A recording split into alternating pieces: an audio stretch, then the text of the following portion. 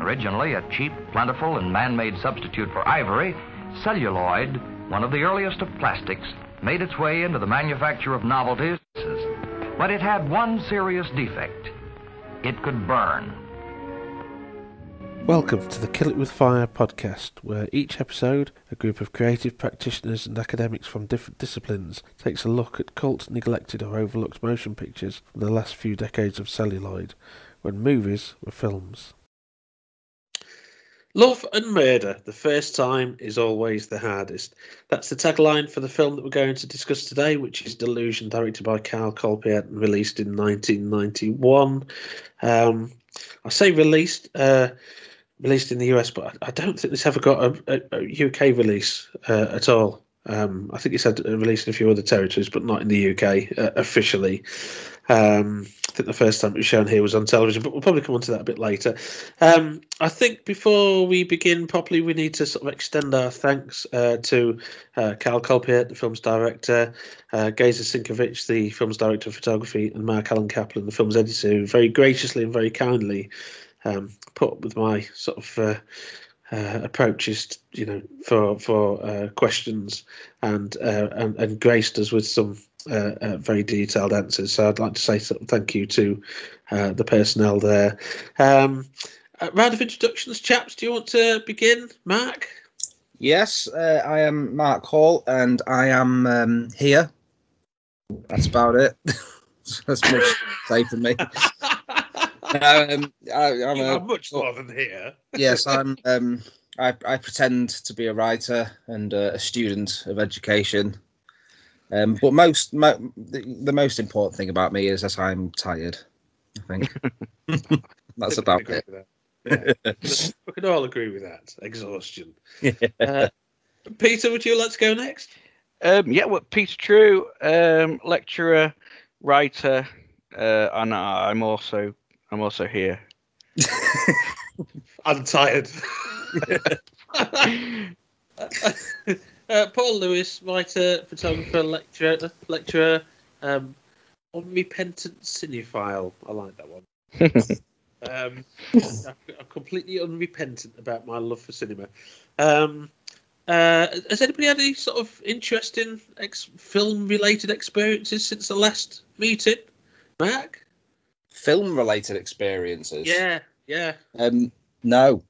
Just this one really. I think this is the only film I've watched since last time. I don't really get a chance to watch films much, so it's nice doing this now where it's an excuse to sit down and watch and be introduced to a film I've not seen before. So yeah, this is the only film experience I've had since we last met. Good. Pete? We watched the Wonder Woman 1984. Yeah, I don't think it was as bad as people made it out to be. There were some clanging moments that were terrible, but it was interesting. But I suppose the main one was revisiting Talk Radio for the last episode, which unfortunately I missed. But yeah, revisiting a good old favourite. Absolutely adore that film. I had last week I wrote a piece about Fred Burnley's 1972 horror film Neither the Sea Nor the Sand, based on Gordon Honeycomb's novel of 1969. Gordon Honeycomb, those of us of a certain age will probably recall he was one of ITN's most loved newsreaders. You're far too young, Mark. You might be too young to remember Gordon Honeycomb, Peter. But yeah, that was interesting to revisit that. And I also pitched last week a piece for publication about one of my favourite British horror films, it's just coming into its 50th anniversary this year. Crikey, I had to think about that. That was picked up, so I'll reveal a bit more about that probably at a later date. But I've been watching that. I've watched that 3 times in preparation over the past week in preparation for writing this article. But yeah, I'm quite excited about that. But anyway, moving swiftly on. Talk about Delusion. first encounters. I think I know how this is going to go, to be honest with you. But Mark, what was your first encounter with Delusion? I watched it last night.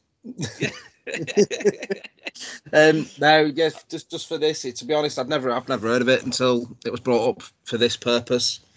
So, literally, just very, very recently watched it for the first time.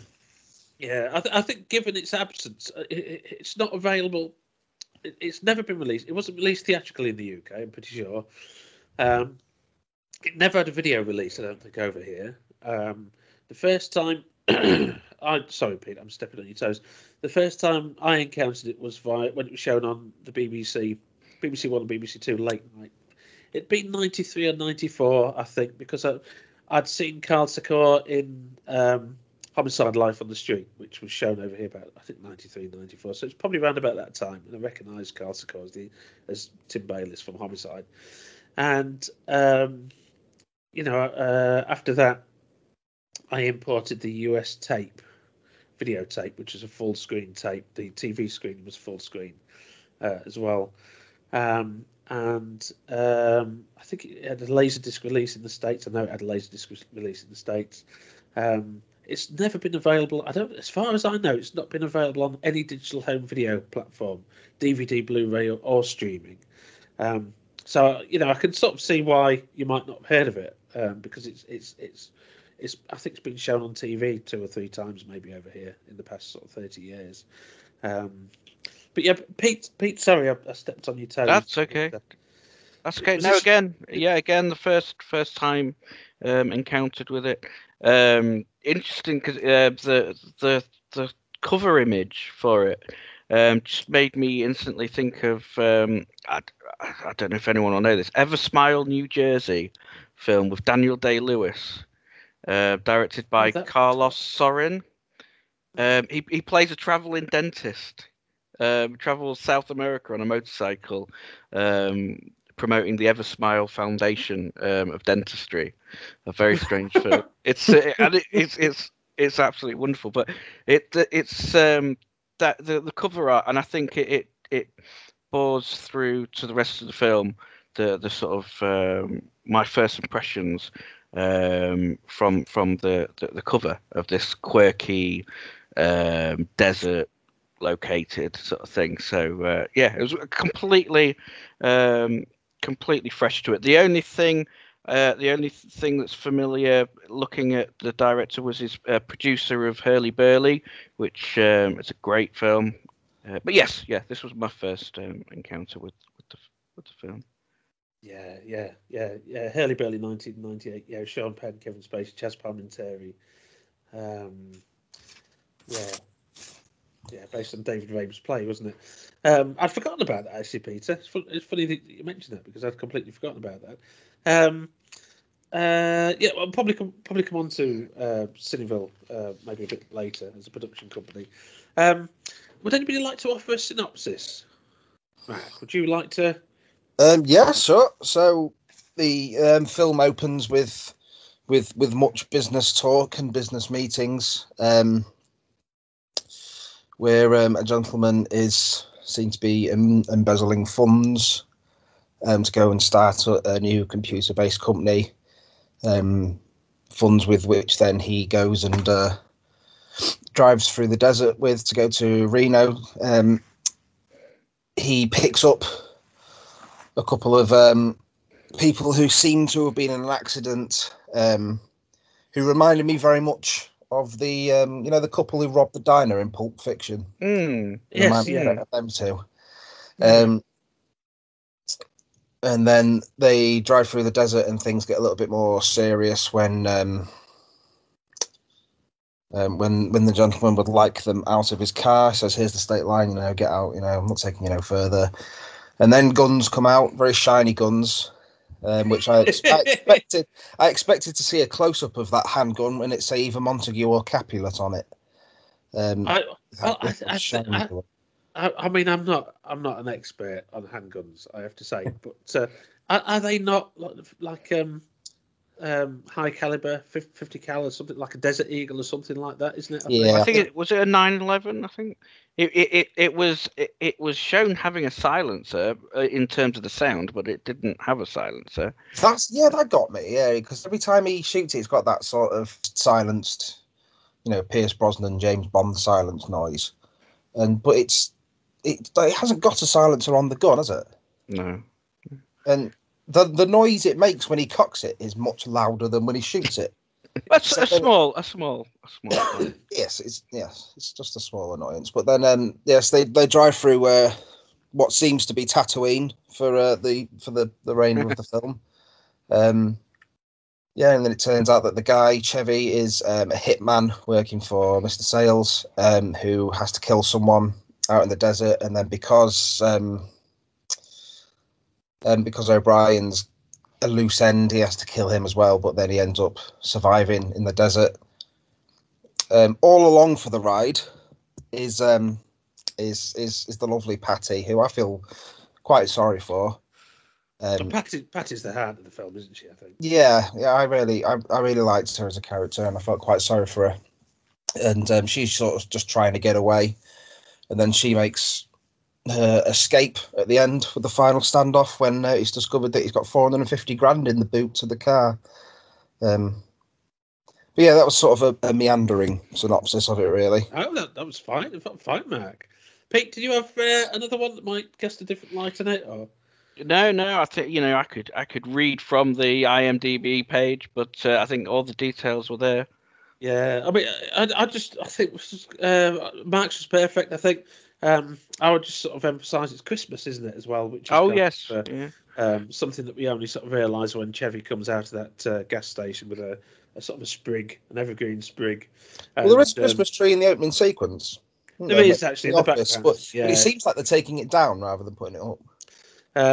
But you've got a corporate buyout. You've got the company that George O'Brien, Jim Metzler's character, works for, has been bought by new corporate owners, bigger owners, if you like, and they put a halt to that long-term project, that 5-year-long computer project, computer hardware, isn't it, that George has been heading up. And George decides to steal money from the company with a bit of creative accounting. I talked about creative timetabling earlier, didn't I? Maybe this film's influenced me. It stops being a crime when you put the word creative in front of it. It does indeed, yes. Murdering someone is creative surgery. Yeah. But at one point, George says to another character, I think it's when they're sitting quite comically in that. Is it? Yeah, I was going to say about that maybe that was the inspiration for the film version of American Psycho. It's like that. It's like that version of that. That business lifestyle. It was. It's that corporate milieu, isn't it? I think it was very much prevalent in the 80s. I think it's quite very dryly comic, and they've got the mud masks on, haven't they? And, and he says, "Oh, nobody will know. The company's that big. Nobody cares what anybody else is doing." And I think there's a strong sense, and I'll come back to some comments that Colpiet made a bit later through the emails, but. There's a strong sense of a very strong satire of sort of the corporate mentality, I think, isn't there? And how much that parallels sort of criminal endeavours and organised crime. But anyway, we'll come back to that a bit later. But George decides to steal the money with a bit of creative accounting and drive it in cash in his car to Reno, with the aim of sort of meeting his colleagues there and continuing work on this project that's been halted by the corporation. There's a car accident. Which George witnesses. He stops to help. It's Chevy, Carl Sakor's character, and Patty, played by Jennifer Rubin, who turn out to be a hitman and his brash girlfriend. She's a nightclub dancer, she's a cabaret dancer. And George picks them up. Things gradually become more tense. Chevy leads them to his mentor, Jerry Orbach, who spends his days in exile in the caravan by a lake. It feels very biblical, that, I think, doesn't it? And it turns out that Chevy's been sent by Mr. Sales, Robert Costanzo, to whack. I think the term is in trade. Larry. I've never done it. I've never mixed with hitmen, but I do believe the same whack, don't they? Make sleep with the fishes. He sleeps with the fishes. Yeah. There's a couple of Godfather references, isn't there? There's that line that Chevy keeps repeating about it's not personal, it's just business. Just business. Which is a line that Michael says in The Godfather, isn't it? Well, I wouldn't know, would I, Paul? Have you not seen The Godfather, Peter? No, I confessed that on the last episode. Yeah, I'd forgotten. Yeah, I've just remembered. It's sort of Grosse Pointe Blank as well. That reminded me of that because obviously I haven't seen Godfather, but Grosse Pointe Blank. That's the mantra there as well. It's not me. Yeah. When you watch The Godfather, you go, now the past 40 years of film, or 50 years, is it now, film history, all falls into place. And then it's got something to do with oranges, isn't there? Yeah, there's oranges. There's some wine. There's Marlon Brando. It's a good film. Very long. It's about a horse. It's about There's a horse. Yeah. I've completely lost my train of thought now. Sorry. No, it's all right. But actually, now that you mentioned, there's that new cut of The Godfather 3 that's been released, hasn't it? Which I need to see, actually, thinking about it. But following the assassination of Larry, it becomes a dispute over the money that George has embezzled, which Patty finds in the vehicle. Chevy's unaware of this, I think, until right at the end, isn't he? And then we sort of end with that wonderful Mexican standoff in the sort of desert town. You mentioned, Mark, Tarantino, didn't you? Yes. And, this is sort of pre-Tarantino, isn't it? This is kind of this is 91 was the year that Reservoir Dogs was released, I think, and there's that. I think what's probably common about it is that lovers on the run thing subgenre. Mm-hmm. Which had been around since the sort of film noir days, possibly even before. But you've got Joseph H. Lewis's Gun Crazy, which is a sort of classic film noir, Poverty Row film noir in the 50s. Bonnie and Clyde, obviously the story, the true story predates that. And then in the 60s, you've got Arthur Penn's Bonnie and Clyde, and you've got, in that just after Delusion, you've got True Romance. Of course, haven't you? Natural Born Killers, so that lovers on the run subgenre, if you like, I think is what this sort of taps into, which is the lovers on the run thing is part road movie, part noir, isn't it? I think very often. And you mentioned Pulp Fiction. You mentioned the diner scene, didn't you?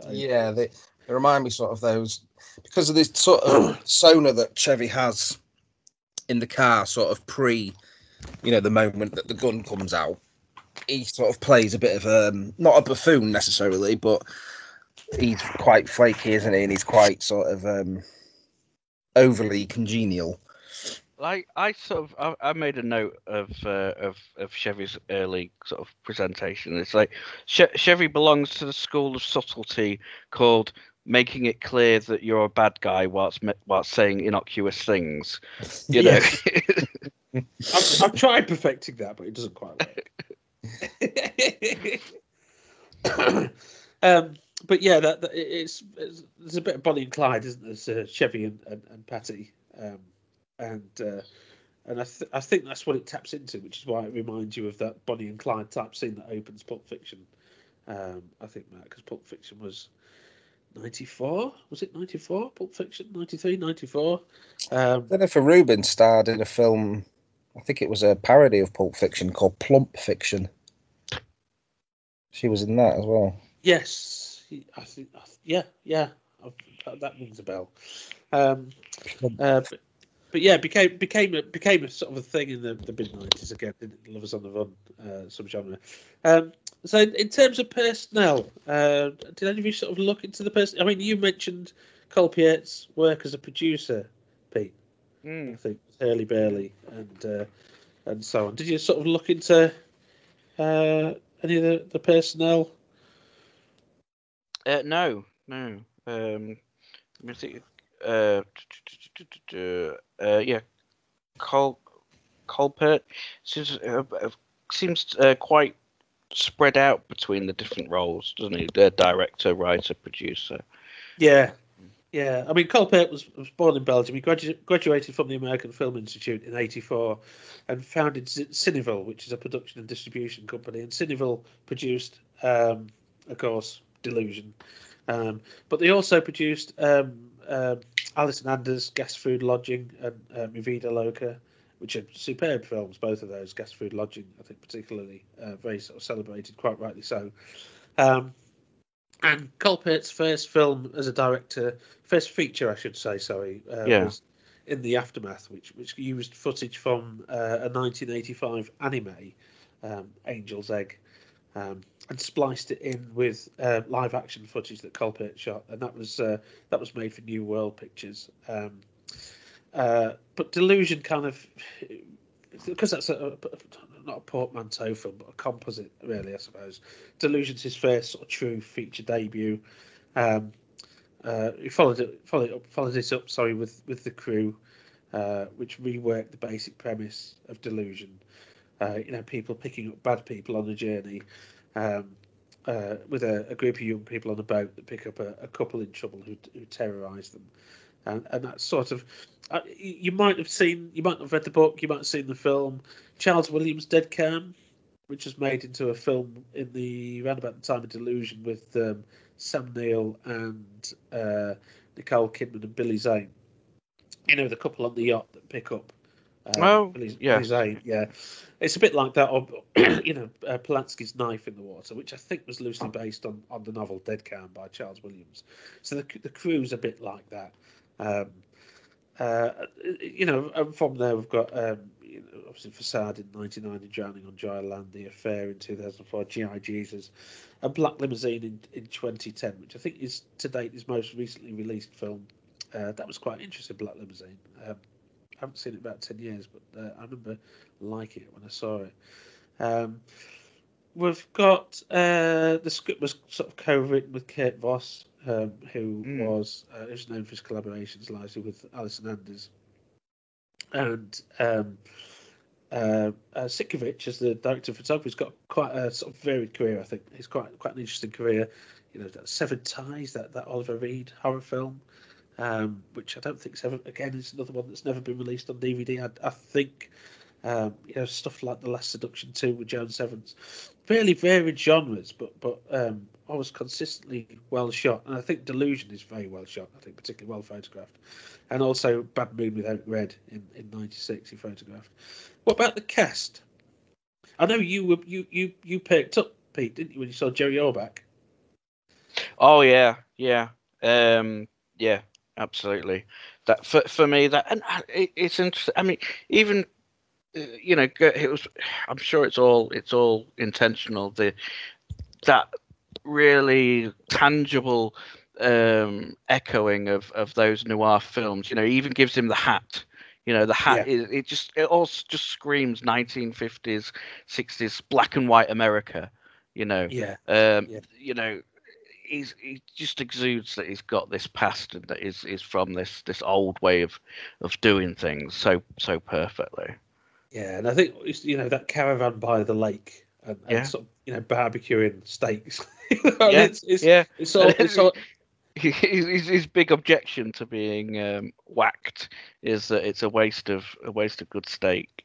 Yeah, waste of a good porterhouse, isn't it? It's a porterhouse, yeah. Well, at least let me finish my steak first. Yeah. I mean, Orbach's got such a varied career. I mean, I sort of grew up with Law and Order. I was an avid watcher of Law and Order, which he wasn't in until I think season 3, thereabouts. But I was an avid watcher of Law and Order in the 90s, and he's got such a varied career way before that, of course, and had such a sort of a recognisable, a character actor, but very recognisable character actor, I think, isn't he, Orbach? What about the other performances? We've got Metzler, Secor, Rubin. It was really interesting what you're saying about Rubin as Patty, that she was the heart of the film.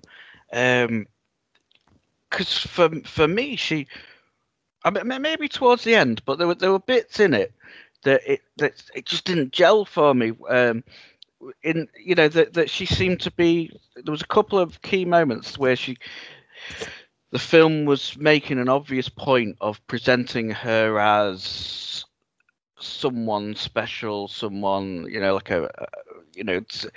some sort of delicate flower or something that was where she sort of the two men are fighting and she's sort of staring out of the back of the car sort of with tears in her eyes, and we sort of focus on that, and then there's another moment where the two men are fighting again, and she's sort of dancing wildly to the music sort of thing. Where is it? Yeah, moments that appeared to attempt to show an extra depth to her character, which for me didn't seem to work. It seemed to fall flat for me. I didn't buy into that character until later on in the motel, and she sort of starts to share her failure of being intimate with anyone, and no one touches me, no one's ever touched me, sort of thing. But some of those earlier moments, she struck me as a bit annoying. But it's really interesting to hear that it wasn't the case with everyone. Yeah, I think as the narrative goes on, she sort of reveals hidden depths, doesn't she? I think, and you mentioned that fight scene in the car, and it's interesting that Sinkovich sort of raised that. I sort of asked the question as to the extent to which the film was how closely was it storyboarded, and Sinkovich says that in that scene where Chevy and George are fighting in the back of the car, Patty's hitting the steering wheel, trying to ignore the fight. I think that's the scene you mentioned, Peter, isn't it? I think that's the one. Well, there's two different ones, yeah. Two different scenes. Sinkovich said, quoted, "We were planning to cover the fight in a classical way and cut back to her, but it was too late in the afternoon and there wasn't any time left. So they decided to stay with Patty, keeping her in the foreground and show the two in the background instead of cutting back and shooting enough coverage to cut back and forth between them." And Sinkovich said that it turned out that was the best way to show what's happening in one shot. Coverage on the fight was not necessary. So that's quite interesting, because that was something that was improvised, if you like, on set, if you like. And I think there's a lot of those kind of shots that keep Patty in the centre. I mean, metaphorically as well as sort of literally in terms of the photography, that reinforce her role, position, if you like, as the witness to this sort of battleground between these two men. If that makes sense. That sort of Patty's our eyes into sort of the squabbles between George and Chevy. And I know you struggled with the first sort of 20 minutes, Pete, didn't you, to link up to Jerry Orbach in the caravan. I suppose I was worried a little bit that she was going to be presented as because she was in some way quirky or emotionally damaged. There's an assumption there at the beginning. Like I say, I think it plays through well by the towards the end at the motel and stuff. That maybe if we'd had something like that earlier on, it wouldn't have sort of sat uneasy with me. But there was a worry that she was just being presented as quirky or somehow emotionally damaged. There was a depth to her that somehow exonerated her from her behavior, sort of thing. That idea of, I think it's in As Good as It Gets, Jack Nicholson film, where he describes writing for women as I take a man and I remove all sense of reason and accountability. Yeah. That she was just going to be presented as being able to do whatever she ends up doing, just because she's got some undisclosed depth to her or quirkiness to her. She's got short hair and she wears a flowery dress or something and dances to music. Therefore. Sorry, Pete. No. I was just going to say, I think what you're sort of referring to is that manic pixie dream girl phenomenon, isn't it? Yeah.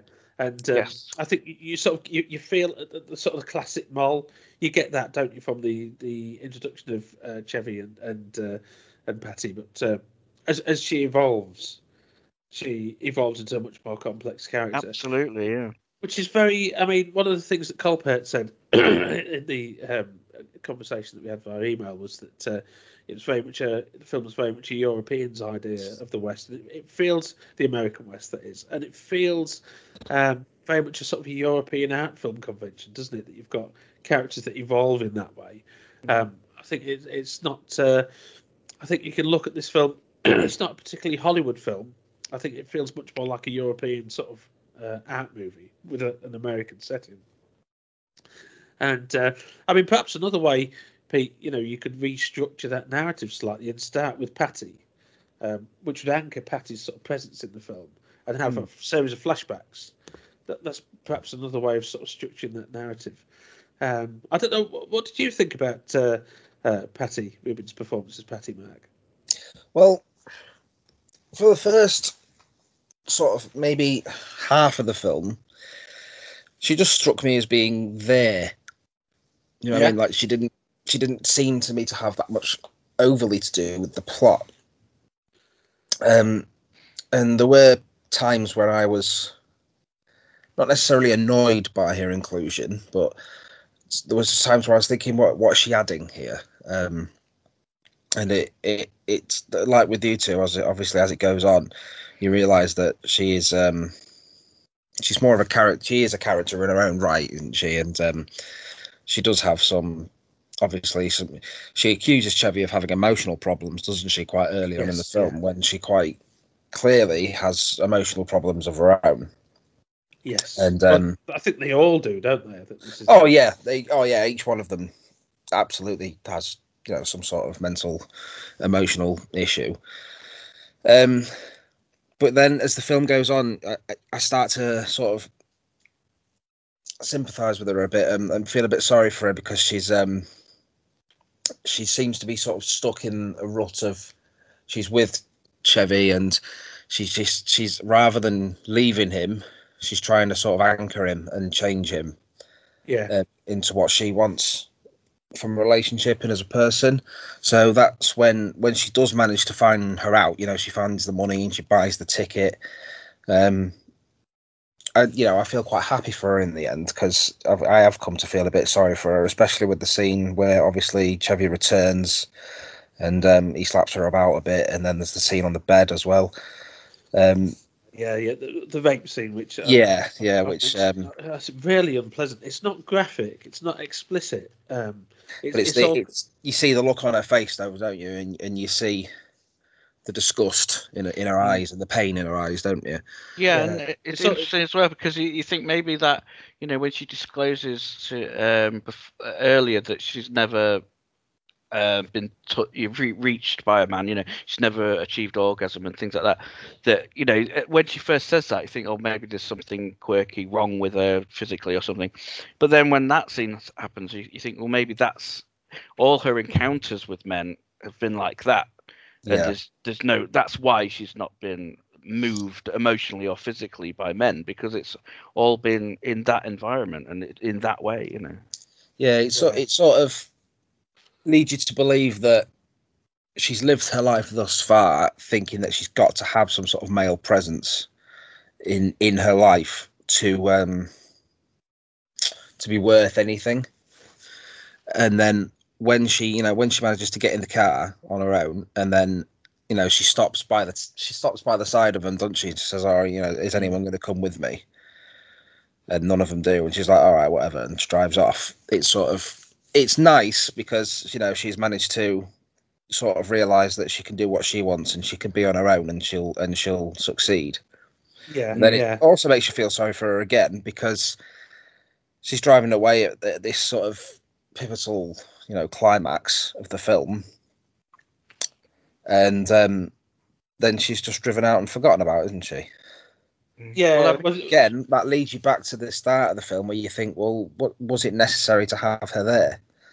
Yeah. Well, the camera follows her point of view, doesn't it? She leaves Chevy and George behind, and I'll come back to that ending, I think, a bit later, because some interesting stuff came out in the interviews with Kolpiet and Sienkiewicz about the ending of the film. I suppose there's a couple of interesting things with it. I mean, she start. Like, I think you're right. That relationship she's got with men, that reliance, and we see her developing towards the end where she just questions Chevy's pronunciation of the Mexican Cancun. yeah. And It's Cancun. That's in the news, isn't it? Yeah. That's when she really stands up. That's when she sort of starts to change and sort of sees an alternative, maybe. But also, I think mentioning that bit where she asks who's going to come with me. I remember watching that and thinking, why would they go with this? Whether I missed something, but it's like, does she really expect either of them to care about her enough to go with her? I think the point is, Pete, that you've got these two guys that are sort of toxic men in the modern parts that are duking it out over a suitcase full of money, and she represents something more positive, you might say, something more human, and there's that. I think it's very symbolic. She's sort of they both tell her at that point to bring the bag of money to them, and she says, "You two figure it out." She's exasperated at that point. And Chevy says to her, "Sorry, Pete." Chevy says to her, "Where are you going?" And Patty says, "Leaving." Chevy says, "You'll not do this to me," which connects to earlier in that rape scene, which is, as I say, is really unpleasant. But when Chevy says to her, I'm just getting the line. Where's the line? After his sort of sweaty close-ups of faces, and I mean, it's a deliberately unpleasant rape scene. And he tells her that he needs her, doesn't he? He can't work. Yeah, says, or something like that, isn't it? He says, don't ever leave me. And at the end, she does, doesn't she? Of course. And Chevy says, "You'll not do this to me." And Patty says, "Oh, I see. It's you that it's being done to." Yeah. And then she says, "Any of you guys coming with me? I know it's a tough decision, a real tough one. It's a lot of money, but I just want to see how much you guys care for me." And it's sort of, like I say, symbolically, it's that sort of sense. I don't know if any of you read when I was at school. We had the school library, and I used to go in there at playtimes, and we had a copy of Robert Ardrey's The Territorial Imperative from the late 60s. I don't know if any of you have read that. No. Well, basically, it's a book that suggests it was very influential on Sam Peckinpah as a filmmaker that I'm very interested in some way. I've got a book project that's Peckinpah that might be on the cards, but it's very much an idea that all behaviour, and by that Ardrey means all male behaviour, is sort of dictated by territory and ownership. And I think you get that at the end of Delusion, because these two guys it's about the ownership of Patty, because George sleeps with her. Elliptically, it sort of cuts away. She says, "I've never had an orgasm. Does your wife have orgasms?" And she says, "I want an orgasm for Christmas." I say that. It sounds awfully like Kenneth Williams, doesn't it? The Carry On film. "I want an orgasm for Christmas." And George says to her, "Well, ask Santa." I think it's a wonderful line. And then it sort of cuts to Chevy, I think, in Las Vegas. And there's the implication that George and Patty have slept together, and then Chevy comes in, and he's got to assert his ownership of Patty by raping her, and likewise it's the same with the money, isn't it? The squabbling over the money. So it's very. I mean, we use that term toxic masculinity these days, don't we? But I think that's I don't think that wasn't the term that you heard in '91, but I think that's very much what it's about, and Patty is just another, like, toy, a piece of land, a bit of territory, if you like, over which these two very sort of toxic men, materialistic men, squabble. And what she's saying is, I want to see how much you guys care for me, but they care more for the money than they do for a woman, which is, I think that's the point. Maybe it's a bit of a clumsy way of expressing it, Mark, but I can sort of see the point that's being made, I think. I think there is that element where she leaves, and where she's basically sort of saying, "I'll leave you boys to it. I'm out of the game now. You carry on with this, and I'm off." Yeah, it sort of shows that that it's a broadly held theory that women mature much quicker than men. Which to be fair, before we started recording, I did notice that you were in a Minecraft t-shirt, Peter. So yep, and Marvel pajama bottoms. What? I've got a Wayland Yutani hoodie on. It's cold in the house. So I've I'm got sat next to a Lego Batmobile, so I think we've just proven the I point. think it is a very fair point to say that women possibly mature earlier than men, and given that. Obviously, Pat is very young, isn't she? She's a lot younger, I feel, than Chevy and George. She feels it through her behaviour, doesn't she? I think. Yeah, but she makes the more mature decision at the end, doesn't she? Is to not fight over the money and just to remove herself from that, nasty situation that she's in. Exactly. Do you know what I mean? So I think it's a positive aspect of her character that she comes across as the mature one. Yeah, and there's also that moment where she's described as a piece of ass, isn't it, by Robert Costanzo, Sales, when Chevy goes to Vegas and he speaks to Costanzo and the sort of the talk about Patty and Sales says, excuse me, he points out that he's slept with Patty too. The assumption might be that she's his former mole. And he says men who lay the same piece of ass can call each other by their first name. And we might come on to Costanzo a bit later, actually, because I think there's more to say about that scene. But again, it's asserting that male dominance and ownership, isn't it, all the way through? Yeah. Because he sort of tricks him at the end, doesn't he? Gets him to call him by his first name, and then at the end it's like, it's Mr. Sales, you dickhead, or something. I think it's a great scene. That I mean, it feels very. We've got the corporate world at the start that George is in, which is very ruthless, and he talks about hiring and firing, doesn't he? And he uses the term. Oh, what does he use the term for? Sort of letting people go. What's the word? But it's very violent. The language there, isn't it? The corporate space. And then we've got that's paralleled in the scene in Vegas with Sales. He's a gangster, but he's sort of like a corporate head, isn't he? I think. Sorry, Paul. Sorry, Pete. Carry on. Well, I think again in my attempt to get the long goodbye into every podcast we do,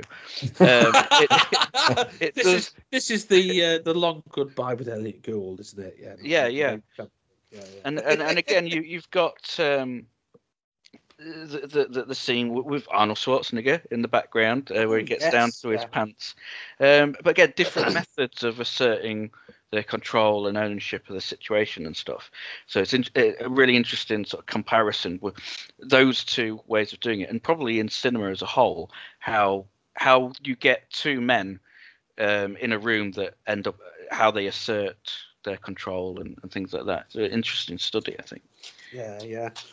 I mean, at the start, Chevy's constantly putting Patty down, and she says something about she can't make a mind up, and he says that's because you don't got a mind. Yeah. Which is a wonderful line. The grammar in that's great, I think. But her agency develops as a narrative develops, and at one point, George, when he confronts Patty in the motel, he says, "Whose side are you on?" And she says, "I'm on my own," which I think is very pointed. I mean, considering she doesn't say my own side, doesn't she? She says my own. Yeah, I'm on my own. Yeah, exactly. Which is the extent to which she's been sort of abandoned, if you like, or isolated by these two men. I mean, I'll come back to when we talk about the production side of things, but sort of westerns are a bit of a reference point here. But there's I don't know how much you know about westerns, but there was a trend in the 60s or the 70s for what were called Zapata westerns, which were westerns which kind of dropped a bit like The Wild Bunch, or there was a film called Via Rides with Robert Mitchum, and there was also another A Town Called Bastard, which is a great title for a film with Robert Shaw and Dudley Sutton. It was a sort of a weird British, Spanish, German, co-production in the 70s. It's a shame Sean Bean wasn't in that one. Yeah, probably too young. But these were westerns that featured sort of Anglo protagonists dumped into the Mexican Revolution or similar situations where they learn. There's some spaghetti westerns like it as well, like Quien Sabe, the Damiano Damiani, who was a very leftist filmmaker, made Quien Sabe with Gian Maria Volonté and Klaus Kinski. But these were westerns where Anglo protagonists very largely were sort of dumped in the Mexican Revolution, and they became politically educated. They became sort of radicalized, you might say.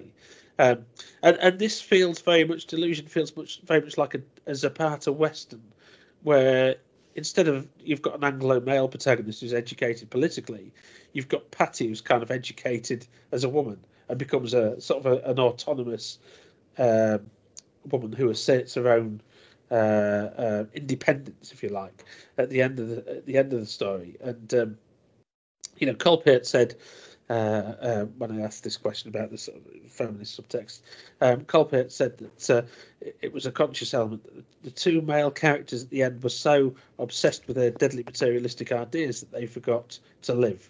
George's blinding desire to succeed.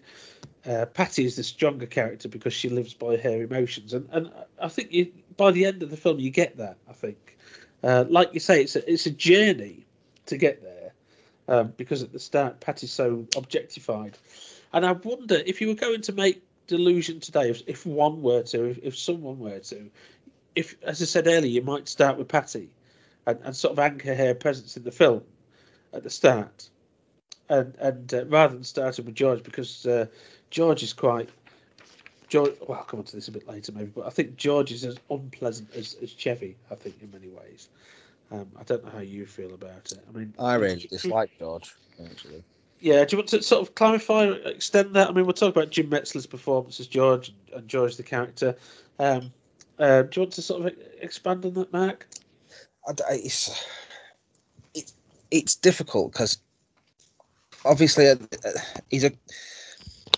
think you're supposed to feel sorry for him because he's been kidnapped and he's trying to help these people out in the desert in his car that have had a very interesting looking crash. But then you need to remember as well that he is a criminal, the same, not necessarily to the same extent as Chevy because he's a murderer, but he has done something wrong and he is running away from the law as well. And I don't know, it's just his manner and his reactions to everything. He just comes across as very cold and polarized, sort of like he's been put in a terrible situation, where he's been kidnapped and his life's been threatened, and he is told, time and time again that he is going to be executed and he's going to die. And he just sort of takes it all in stride and barely reacts to it. And I don't understand that. Like, if I was in that situation and someone had told me that I was going to be executed, I would be, as panicked as all hell. But he just seems to be like, yeah, you know what I mean? I don't know. I just can't. There's something about him that not necessarily creeps me out, but just I just look at him and think, I don't like you. Yeah, I think the fact that he leaves me very cold. Yeah, he's very much a yuppie, isn't he? Yeah. At the start when he sees that crash, his materialism is sort of signalled there where he gets out. The first thing he says, I've got a phone I can call for help. He's got this car phone. Yeah, car phone. I mean, to the young kids, I don't know how well that travels. My daughter, where everybody's got a phone in the back pocket, I don't know. But, in 1991, it's a big phone. Thing, yeah. Yeah, I mean, it's kind of at one point Chevy destroys it. Does he cut the cable or something like that? Yes. And George is really angry about that, isn't he? But he's also, it's been broken, isn't it? Yeah, and the fact that George has got this fancy car and Chevy, when he gets in, mocks it. He says, "What?" And I can't do the line. I can't deliver it in the same way that Sicko does. But what did you do to deserve such a fine automobile, George? He says, and he's taking the piss. Really. Yeah. And Patty at another point says when she's bargaining with Chevy to pick another victim, he says he's got a family, and then she goes from there because that doesn't work. She says he's important. He's got a car phone, So there's very much this sense that George is a yuppie, and I think that sort of situates the film within or in that milieu of the late 80s, early 90s pictures. These yuppie in peril films where you've got these sort of upperly mobile middle class professionals that are sort of threatened by these. Often it was a very class based social class-based sort of antagonism, working class characters. But you've got Unlawful Entry, haven't you, with Ray Liotta, and you've got Pacific Heights with Michael Keaton and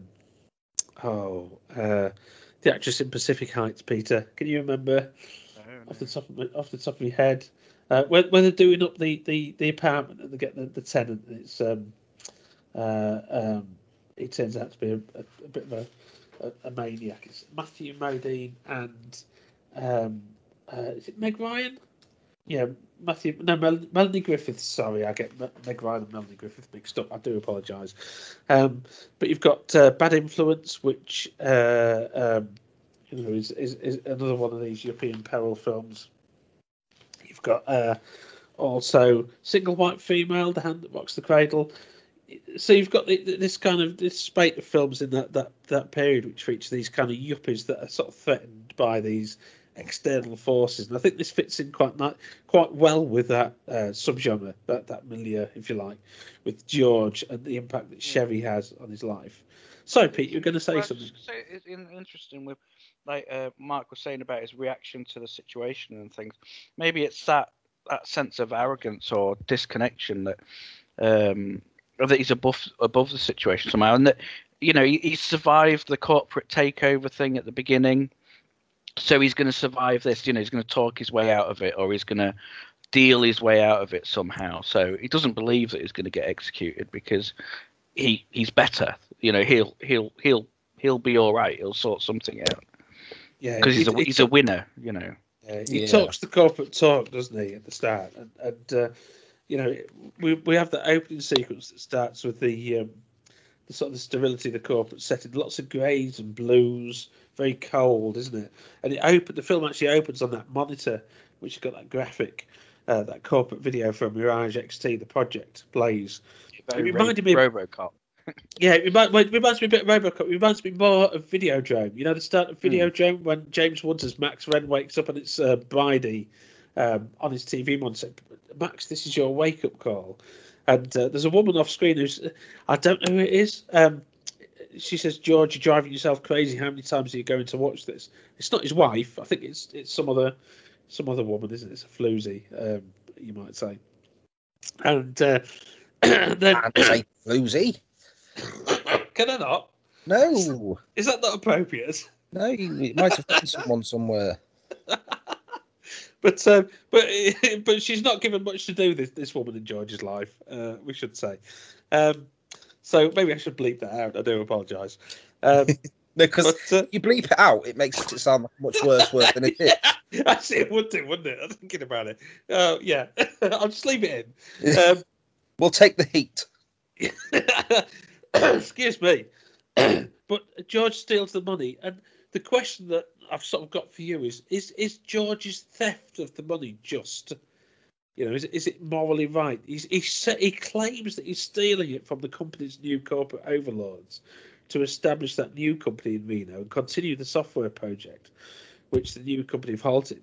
And he said 5 years of hard work, he says to his team, doesn't he? And he says to the other guy when they're in that sauna, that jacuzzi together with the mud packs on the faces, he says, "I'm not buying a yacht and sailing to the Bahamas. I'm investing this in something we believed in, that you believed in." And ironically, the Colpert's next film was The Crew, which featured a character played by Viggo Mortensen, whose materialism was signified through his obsession with his yacht, to the extent that he kills the character. He commits a cold-blooded murder, really, towards the climax of the film. It really doesn't present a threat. The overriding image that I've got of that, I revisited that at the weekend, because Sienkiewicz said in the email that you should rewatch the Crew, and I've not seen it for a long, long time. But the overriding image that I've got of that is Mortensen.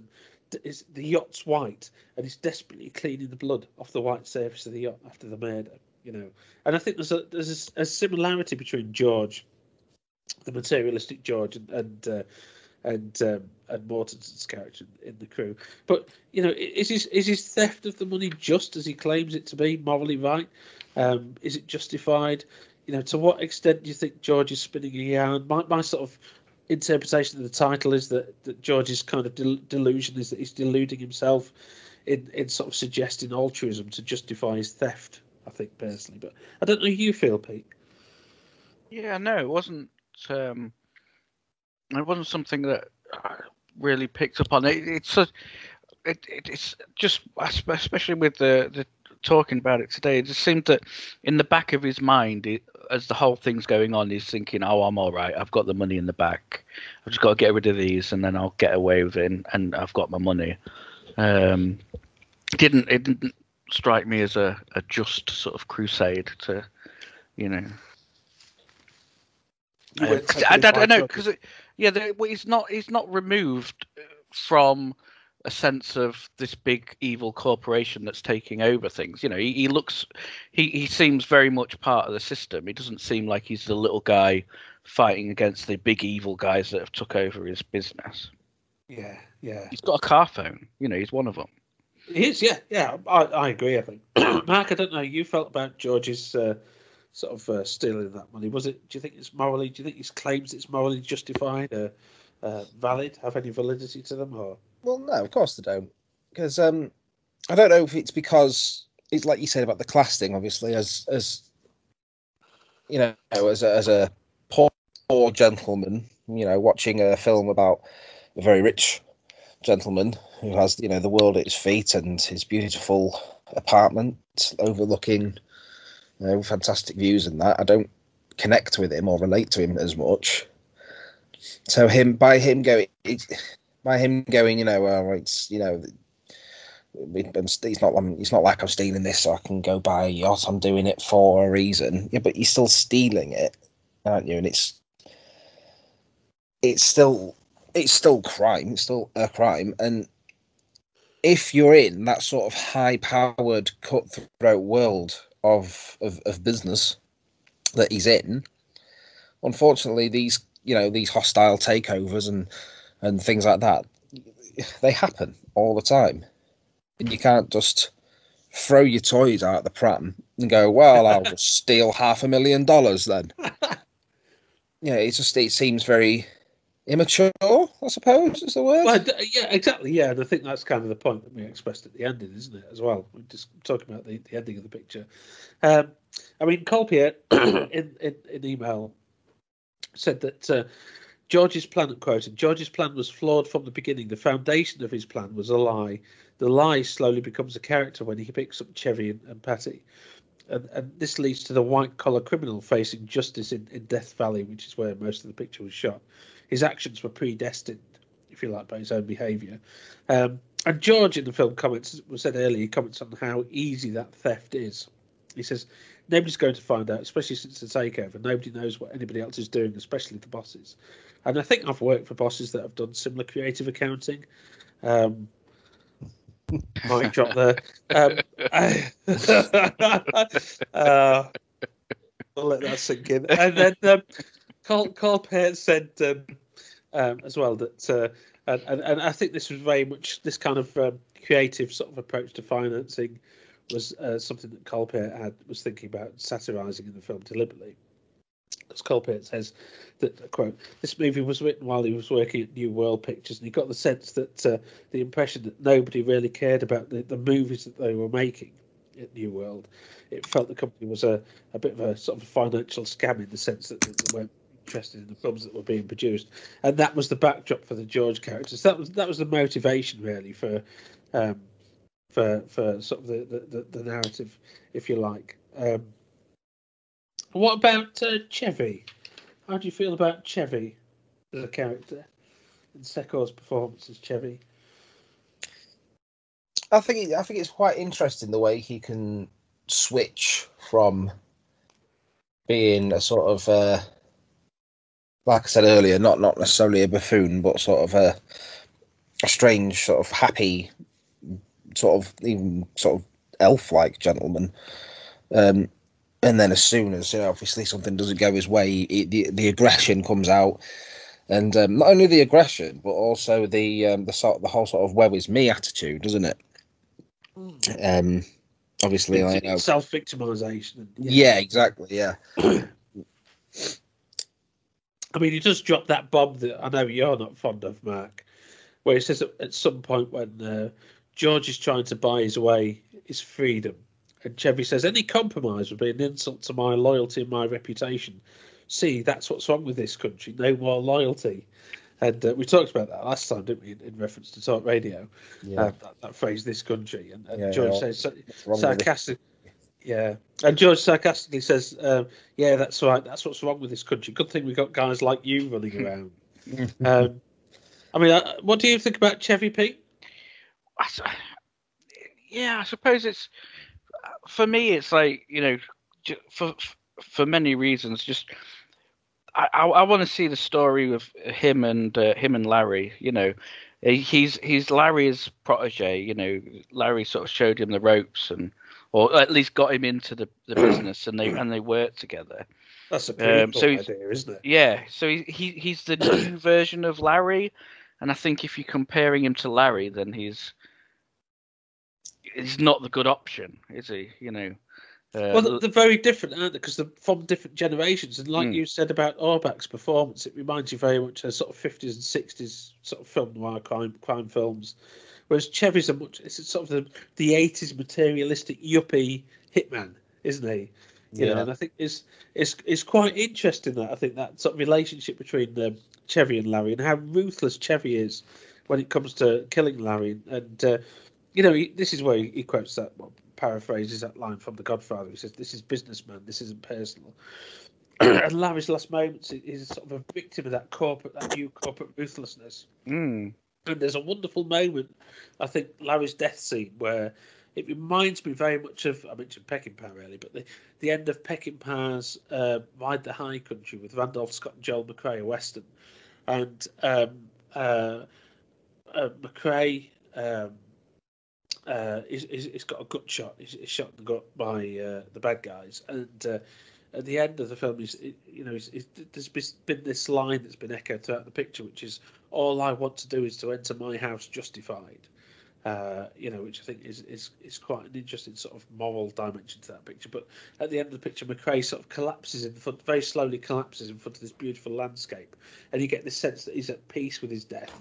And but Larry says in his last moments, he says, "It sure is pretty," doesn't he? Very sort of pathetically.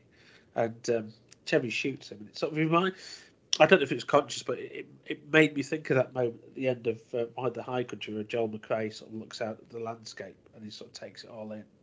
And Larry's last moments are in this sort of beautiful wilderness. Well, it's quite barren, isn't it? But it's sort of an oasis that he lives at with the lake and the caravan. So it sure is pretty. And Chevy kills him. You know, his former mentee. Chevy then shouts something then, which is echoed in that really weird female motorbike rider that picks Barry later. But what did I miss something there with the when he kills Larry and then he shouts something? I think it's like a name or something. It's just a single word. He sort of shoots him and then just does this animal sort of calling out. I couldn't place what that word was. Because then he's picked up by the motorcyclist who's a very strange character, and but she keeps shouting Bono in exactly the same way. She reminded me of a character. Just there's a film, The Top of His Head.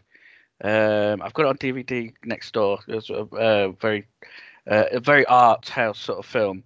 I don't know if you've heard of it, and I maybe grab who made it. But this guy there's a performance artist going around and sort of interfering with his life, sort of thing. He's very much like the character here. You know, he's sort of a yuppie, sort of. Well, he's failed businessman. He wants to be a yuppie, I guess, but. He meets this woman who's traveling around and she's going to go for an operation that's going to send her blind because they've got to remove this tumor, sort of thing. And he just sort of hangs around with her for a little bit as she's sort of taking photos of the world. For some reason, that character reminded me of her. Yeah, I mean the sort of the biker interlude. it's such an enigmatic moment, and again, it's sort of very much a European moment, I think. Yes, and she sort of wanders in and she's Bono, and I thought you were Bono. I lost him in the revolution. And he says, George says, what revolution? She says, the sexual revolution. And it's kind of, I think it's, I did ask the Kolpiet and Sinkovich, whether anything else was shot with that bike, and apparently it wasn't. But it was meant to be enigmatic, and it feels very sort of curtailed and very elliptical, very enigmatic. But I think that's sort of mentioned in the sexual revolution, and how she's a woman on a motorbike in the desert, which is very atypical, and maybe that contrasts with Patty, doesn't it? It was kind of, and how she's been objectified by the men, and then she becomes very independent, if you like. And in some ways as well, George is initiated into the sort of the sexual revolution when Patty sort of, seduces him, or allows him to seduce her, perhaps. I think it's quite, that sequence with the bike, I think, is very memorable, isn't it? It feels very sort of left field, I think. I don't know, Mark, did you have any sort of feelings about that scene with the biker? I just found it quite confusing. To be honest, it's sort of it's considering how barren the landscape is and how empty it is and how very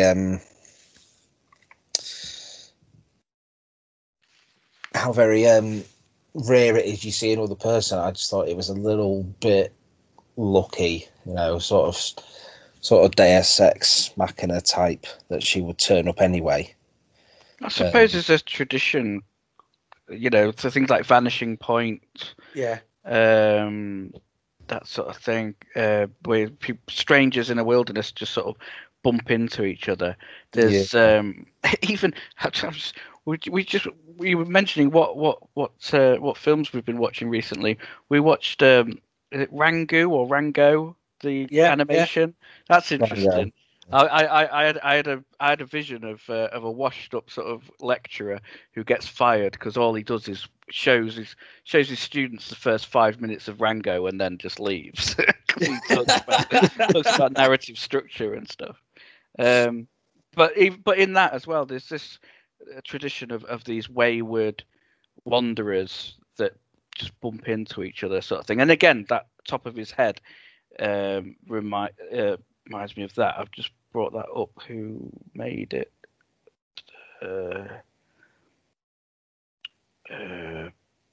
It's Canadian, which is interesting because it reminded me again of a film called Roadkill, not the more modern version, but again a Canadian film called Roadkill, which is anyway. I'm rabbiting whilst I'm trying to find this thing. Carry on. I'm sorry, it's very much sort of that Western vibe, isn't it? It's particularly spaghetti westerns, where characters sort of wander in the desert and sort of, encounter.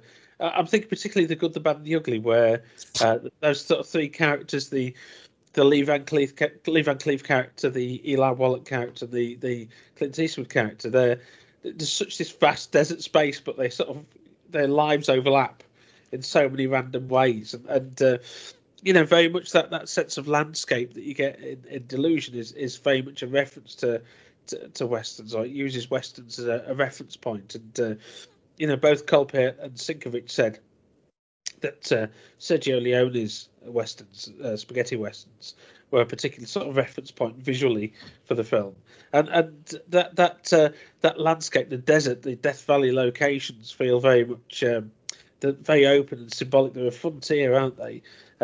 And it's got a sort of corollary in The Crew, Kolpiet's other film that I mentioned earlier, where you've got the yacht on the sea, which is an empty space, and out of all that empty space, the yacht that Viggo Mortensen's piloting sort of comes across Jeremy Sisto, this disaster, this boat that sinks, explodes actually with Jeremy Sisto and his associate, and out of all that space, the lives of these people intersect randomly, and it's almost like purgatory, isn't it? It's almost like Dante-esque, like Divine Comedy, and the landscape's so immutable. It's a desert. It's been there that way for millions of years, Chevy says at one point to George, when the unexpected happens, you just got to let go. And George says, why don't you just get to the point? Because he's getting fed up of this periphrasis, this circumlocution that Chevy's, roundabout way of speaking that Chevy's got. And Chevy says, what, you think everything's got a point? Look at the desert out there. Does the desert have a point? It's been there for millions of years. It ain't going nowhere. Our points are meaningless, George. You know, and this sense that whatever happens, whatever drama unfolds here is so sort of transient, but the landscape's so immutable. And I think that's what you get from many westerns, isn't it? You know, but you know, you've got. I think that's mirrored in the transition in the film from the sort of the road movie conventions at the start, the corporate world, to the road movie noir, to the western at the end, and you get a very, very strong sense of those influences of the film western in the climax with the Mexican standoff, and particularly the way in which it's shot with the legs in the foreground, from a low angle, but he's wearing that Mac, that sort of symbol of city life, I suppose, you know. Instead of the poncho sort of thing. Exactly. Yeah. Exactly.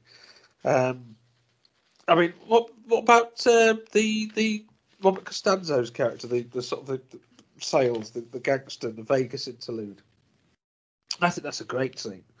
I don't know what you thought about that. Well, I think we talked about it earlier, didn't we? Where we were talking about the masculine sort of attempts to take over the situation and things that get it interesting. And you know, there's these echoes of Robert De Niro was talking in an interview about, and he was sort of gushing about how wonderful gangsters are because they've got this code and all this sort of thing, and all about respect and stuff like that. And I guess there's an element of satire on that, I think, because he's obviously a knob. And he's got this idea that, you know, he takes on the rings of people who portray him as this honourable sort of samurai-like code sort of thing. And he's just, I think, an interesting sleeve bag. Thing that in his tracksuit and his woman. Yeah. You know. There's that a thing that maybe mirrors the car phone thing is the fact that he gives him the $50,000 or something and says, "You can keep the briefcase. That's a $300 briefcase." That's a wonderful throwaway line, isn't it? You know, I mean, there's that equivalence, I think, of the corporate world and the world of gangsters. Yeah. And I think the interlude with sales at Vegas sort of highlights it. It's introduced a bit earlier where Larry's George realises that Chevy seems to know everything about him, and Chevy does that put on where he sort of claims that, or suggests or implies that he's been hired by the corporate owners of the new company to sort of kill George.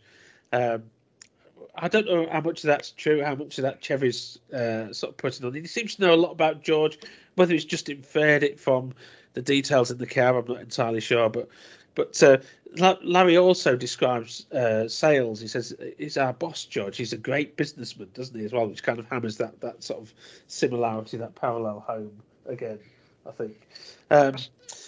I suppose the one time I think I felt, well, maybe at the end as well, where he gets, it's my gut, you know, when he gets shot. But I think the one time you sort of I felt some sympathy towards Chevy was where he's got the money and I think he's riding down the elevator or something, and he's clutching it really close to his face. Yeah, yeah, and it's not like a greed possessive thing at that point. It just seems to be like I've been rewarded, you know. This is. I think he's very emasculated in that interlude, isn't he? Oh, he is. Yeah, I mean, I've got. Sorry, Matt. You carry on. Even on his way to it, you know, he sort of regresses to a boy, doesn't he? Even the way he does his hair, you know, it's slicked down to his scalp and it's parted very neatly. He's got a nice suit on. Nail clippers on his beard and moustache. Yeah. Yeah, I've never done that. No, I haven't. And I have, I don't want to say unruly beard, but I do have a large beard. I've never nail clipped it. But, maybe you should. But yes, possibly. That is, you know, there are lots of beard hairs on, you know, just scattered around me. Maybe I should clip them. But, I've got visions of you malting back. I do malt. I'm like an unlovable dog. But yeah, he's that's. I agree with you, Peter. It's the only time you feel sorry for him, don't you? Is when he's on the way up. You can tell he's scared and he's regressed very to sort of like a childlike state, hasn't he? And you can tell he's really nervous while he's there. And then as he's leaving, you know, where he refers to him by his first name, and he goes, "Oh no, it's Mr. Sales, you dickhead," or whatever. Yeah. And they all laugh at him, and I'm like, "Oh, that's not nice." And then you remember that he's there to collect $50,000 for killing someone. And then he just goes and he reverts back to, you know, his horrible, annoying, aggressive character. And it goes back to rape. Yeah, exactly. I was going to say that could be one of the reasons why his reaction to Patty when he gets back is so horrible, because he's had a lot of his masculinity stripped away from him, hasn't he? And he feels the need to reassert himself as a dominant figure, and he does it in such a horrible way. And he blows that money, doesn't he, in the casinos as well? It all goes straight back into the pockets of the mob, you would assume. Yeah. I mean, once in my life I understood the game of craps. I don't get it. I taught my kids blackjack, what do they call it? 21. Camping. What do they call it in the casinos? Blackjack. Blackjack 21? Is it blackjack? Yeah. Anyway. Or pontoon or something. I don't know. I've never been in the casino. I have to admit. And yeah. So at least if they're going to, you know, Monte Carlo, they can sort of hold their own blackjack then. No, there's another name for it, isn't there, in French? It's always in the James Bond books. That's the game that he plays. Baccarat, not Baccarat. Baccarat. Anyway. Is it Baccarat? That's a bold detective or something, isn't it? I think that's Montalbano, isn't it? Anyway. There is a game. Enough of the card games. But Costanzo, I think Costanzo's great, and it's got the right sense of sort of threat and sort of sliminess, and it ridicules. You know, Chevy at that point has been the film's major antagonist. Patty's been quite passive up till that point, and you know, obviously her character develops in that sequence of the film. But Chevy comes out earlier, you know, from the gas station with the sort of the miniature Christmas tree, the candy cane, and the weird mask with the dog's nose on it, doesn't he? So that we already know he's quite childlike, but in Vegas he's really shown to be quite pathetic. He's ridiculed by Sales, as you've said quite rightly, and his hoodlums. And there's that weird moment where they have that sort of barbershop trio, barbershop quartet as well, isn't there? And then Sales makes Chevy dance with him and Annabelle, this girl called Annabelle. And he tells him he's a very handsome man or something, doesn't he? Yeah. He says Chevy says that because they've already established that Patty is Sales' former mole, and you know, men who share lay the same piece of ass can call each other by the first name and so on. And then Sales, he comes on to Chevy in a weird way, makes him dance with him and Annabelle. He says, and Chevy says Patty's left him, and Sales says, "Fuck her. You're a nice looking boy. Nice set of hair." It reminds me of that moment in Villain, that 70s British crime film with the great drinker Richard Burton. Sorry, I think of him as the great drinker. Where he says to Lovejoy, Ian McShane. So sort of getting to that age now where I sort of have to go around the house a bit. Villain with Richard Burton and Ian McShane, and it's based on the craze, and there's a suggestion of this sort of homosexual relationship between Burton and McShane. He says, "I'll take you into town tomorrow, buy you some nice suits," you know, and it sort of establishes that relationship between them in Villain. And this moment where he says, Sales says to Chevy, it's quite similar. It's got a similar sort of intimation to it. "You're a nice looking boy, nice set of hair." There's plenty more of that coming along. And then he makes him dance intimately with himself and Annabelle. Then he mocks him as he goes out. "Oh, it's Mr. Sales," you know, as you say. And it's I think it's a great moment. I mean, it's so you get the sense of, as you said, Mark, of Chevy being humiliated. And that perhaps motivates why he goes back and he tries to assert his sort of masculinity in quite an unpleasant way. I think Sales are interesting as well. You know, with the casting of him asserting himself as this uber male purely through his behaviour and setting, because he, the actor is sort of short, balding guy. So if we're talking about masculinity, he's not a prime example of strong masculinity, but he's presented himself.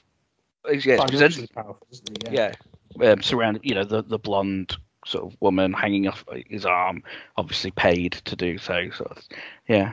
I mean, Costanzo's got. I mean, you look at Costanzo's credits, and I mean, he's got an incredible career. Round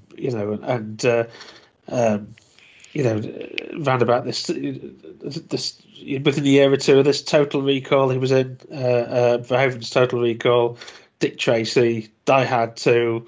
He was sort of. He is in Unlawful Entry as well, which I'd forgotten about. But such a sort of a presence, such a recognisable sort of actor, as is Tracy Walter, who's kind of drops in there as the bus ticket salesman, doesn't he? Tracy Walter, who I always remember. I know Tracy Walter's done a lot more than this, but I always remember him as for his role in Serpico and his role in Rumblefish, and also Repo Man, which is a film that I love. But he's in Conan the Destroyer, isn't he? And he's all sorts of incredible, sort of very memorable actors, these two guys. And I think they sort of really enliven those late sequences of the film, I think, particularly. But yeah, I think there's a lot of equivalence there between sort of the mob and the business, I think. And there's another moment that hammers that home when after George has killed Chevy's killed Larry. And he makes that joke, doesn't he? We're going to have to cut his head off. And George is appalled at this. And Chevy says, I'm just joking. And but he has that conversation, Chevy does, with Patty a bit later. And he's, talking about whether he's going to kill George because George is a witness. And Patty says, you don't have a contract on him. You can't kill him. And Chevy says, he's an amendment, Patty. And, how many times in your working life, in corporations, have you felt like an amendment? Don't answer that.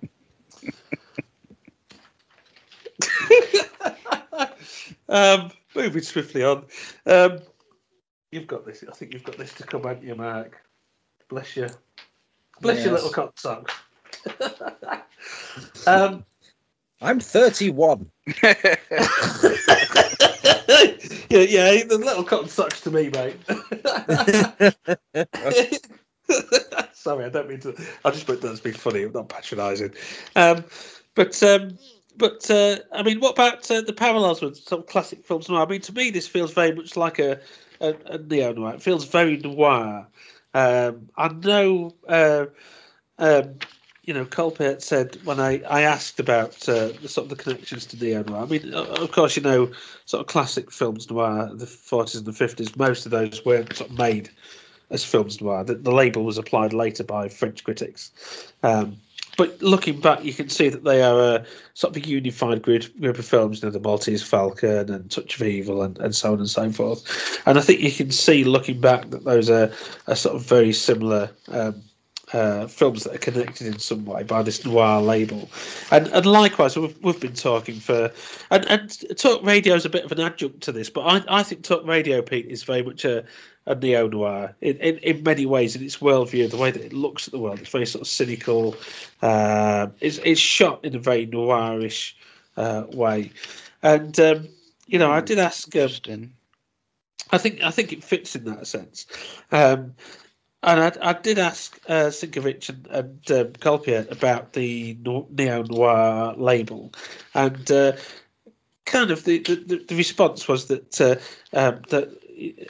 Colpiet didn't really think of this as noir at the time, but the intention was to make a road movie, really, which is a very noirish subgenre anyway. But it wasn't self-consciously sort of developed as a neo-noir. But again, I think looking back, retrospectively, you can sort of see that connection between a film like this and After Dark, My Sweet, and One False Move, which Jim Metzler was in. One False Move, wasn't he? A Simple Plan, which we've discussed as well. You know, I think you can see the parallels between these. But in terms of that sort of road movie noir connection, I think that there are parallels here between Edgar Ulmer's Detour. I don't know if any of you have seen that 1945 film noir. Again, Hitchhikers, picked up murders and so on. Another film, one of my favourite films actually, probably in my top 10, is Ida Lupino's The Hitchhiker from 1953, which is about two friends that are out on a fishing trip who pick up a hitchhiker who turns out to be a murderer. That's the Devil Thumbs a Ride. Devil Thumbs a Ride, yeah. I mean, a couple of years after Delusion, of course, you've got Dominic Sayner's California with Brad Pitt and David Duchovny and Michelle Forbes, where Duchovny and Forbes are a yuppie couple, and he's writing a book about serial killers, I think, and they go and visit a sort of a locations associated with serial killers, and Juliette Lewis, of course, is in it as well too. How could I forget her? But you know that they take Brad Pitt and Juliette Lewis with them, unaware that Brad Pitt's a murderer, a serial killer himself. You might have seen that. Has anybody seen California with a K? I think it definitely rings a bell. Again, it's another one that's not. It was kind of fallen by the wayside since, but there was another film in '93, a couple of years after Delusion, with called Trouble Bound, with Michael Madsen and Patricia Arquette. Madsen's a petty thief, and he picks up Patricia Arquette, and it turns out that she's out to murder a guy from the mob. True Romance as well. You know, again, 93. So there are lots of sort of parallels, I think, there with that noir, neo-noir structure of the picking up dangerous hitchhikers on the road. But the other film that I think the structure of this reminds me a lot of is Psycho, and particularly, So, Pete, did you want to? That came to mind when you started this line. Immediately started thinking of Psycho when you started talking about this. Yeah. Yeah, because, I mean, of course, in Psycho, we've got Marion Crane. She steals money from her employer, doesn't she? She's sort of travelling across the state. And in Delusion, of course, you've got George stealing the money from the company, the money that embezzles, and it parallels Marion's flight. But there's also that moment, and I should have asked Kolpiat and Sinkovich if this was deliberate, but where the highway patrolman comes up to the car and he speaks to, he's got the mirrored sunglasses, and he speaks to Patty, because Patty's driving at that point, and George kind of bails him out. And it reminds me very much of the moment where Marion Crane is sleeping in the car in Psycho, and the highway patrolman comes up with the mirrored sunglasses. I've shown this to students quite a lot of times, that sequence, and you know how it puts you in the subjective point of view of the character. But he comes up with those mirrored sunglasses, and it's that low angle shot of that highway patrolman, the window of the car on the driver's side, and she's very nervous, of course, because she's stolen the money, and it's a very sort of similar sequence, I think, in some ways. I don't know if you've seen Psycho, Mark. I would assume you have. I have seen Psycho, yes. Did you sort of get any Psycho vibes? Yes, I did. Yeah, like you said, with the the stealing of the money, then sort of the escape in the car, even to the scene, obviously, where she's stopped by the police, by the trooper, isn't she? And he leans into the window, and then Patty's stopped by the police in this as well, isn't she? By that policemanist. Yeah. And she's speeding, so there are quite a lot of parallels, aren't there? Yeah. Even to the most unpleasant scene at the end being in a very tight quarters in a hotel room as well. Yeah, that's true. The motel setting at the end. She specifically says as well that it doesn't have a bath as well. It's got a shower. Yeah. I've forgotten about that. Yeah, that's a really good point. It probably draws more. That's what I'm looking for. More parallels to it than you originally suspect, don't you? Yeah. I should have asked about that, really, to be honest. Yes, I mean, I love that. Should have done. Yeah, I was a very naughty, very neglectful boy there. Yes. That highway patrolman, state trooper, forgive me. I mean, the sort of the police designations in America, I get them confused. But I think it's a great little performance. It's only very small, but it's such a memorable scene. And he looks at Patty's license, doesn't he? He says, "Oh, I've got family in Arkansas," doesn't he? is it True Blood or True Love? And she, I don't know any True Blood officer. She puts on that sort of wonderful, naive sort of accent, doesn't she? And I think that's a great moment.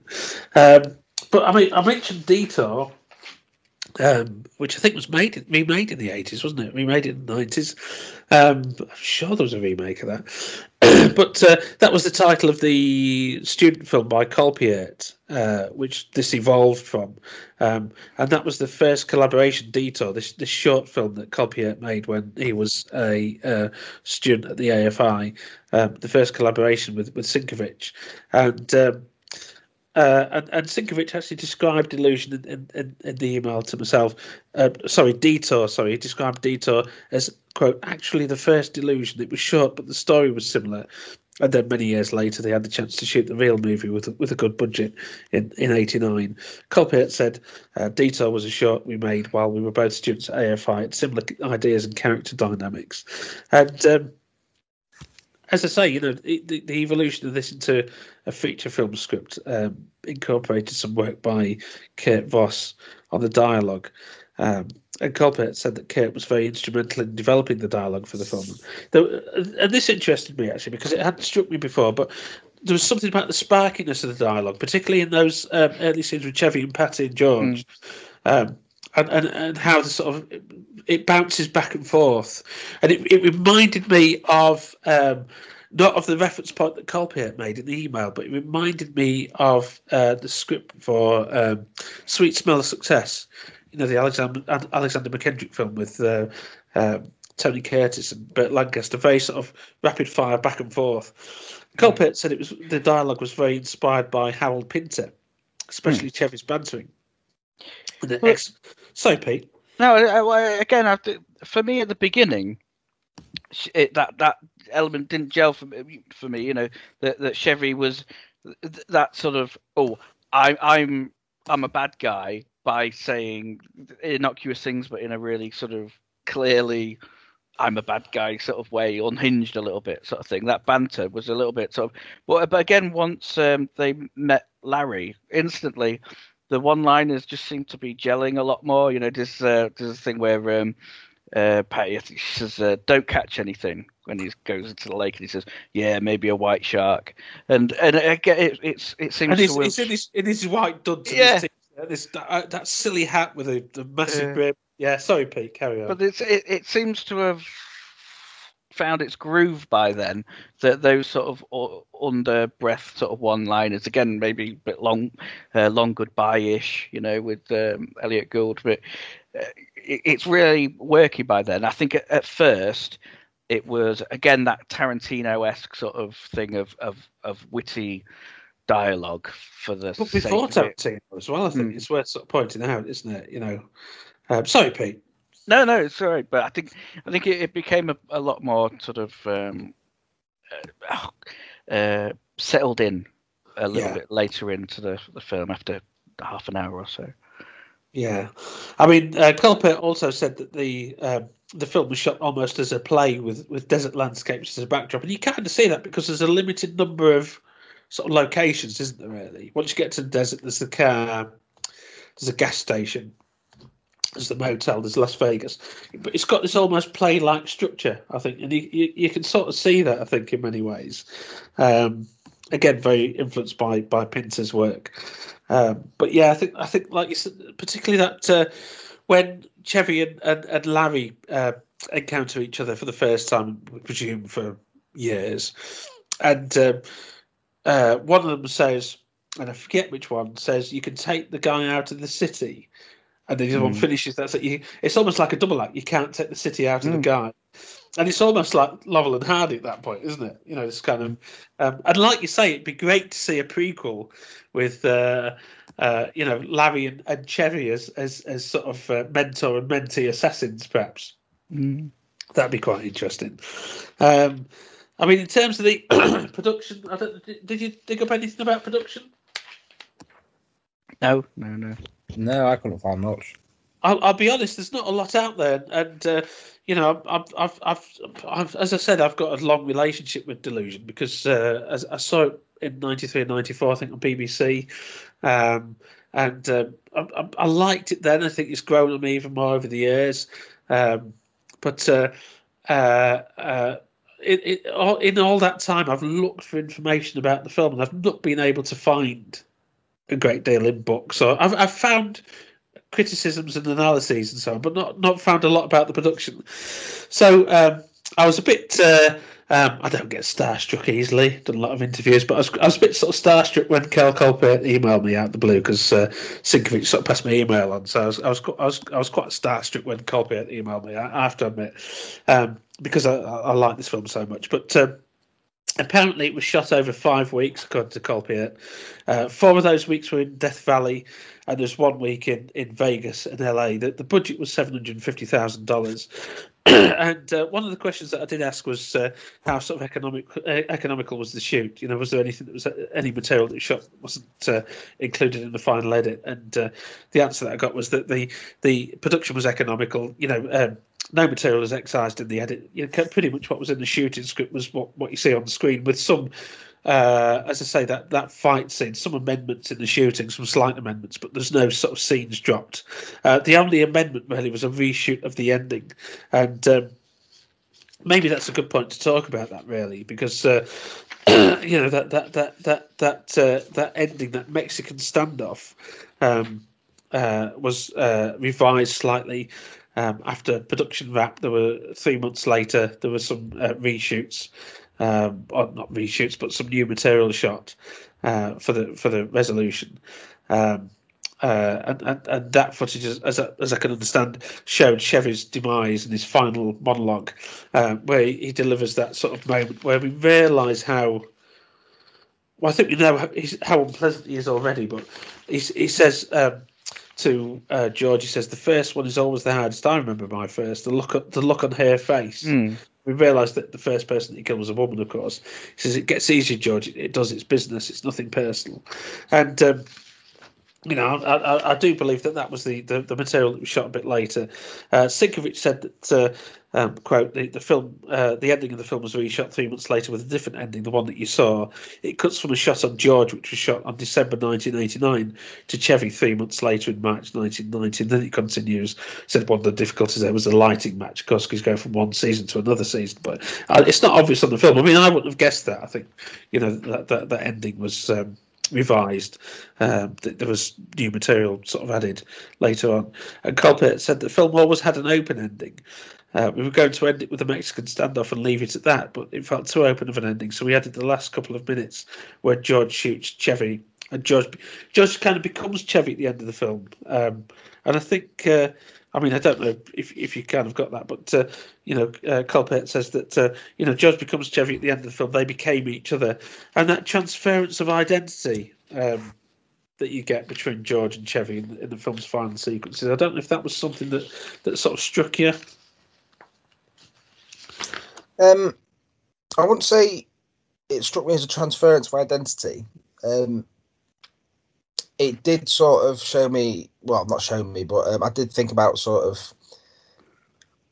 of George's character development in terms of how far he'll go for money. Yeah. I mean, he's not necessarily intentionally shot Chevy, has he?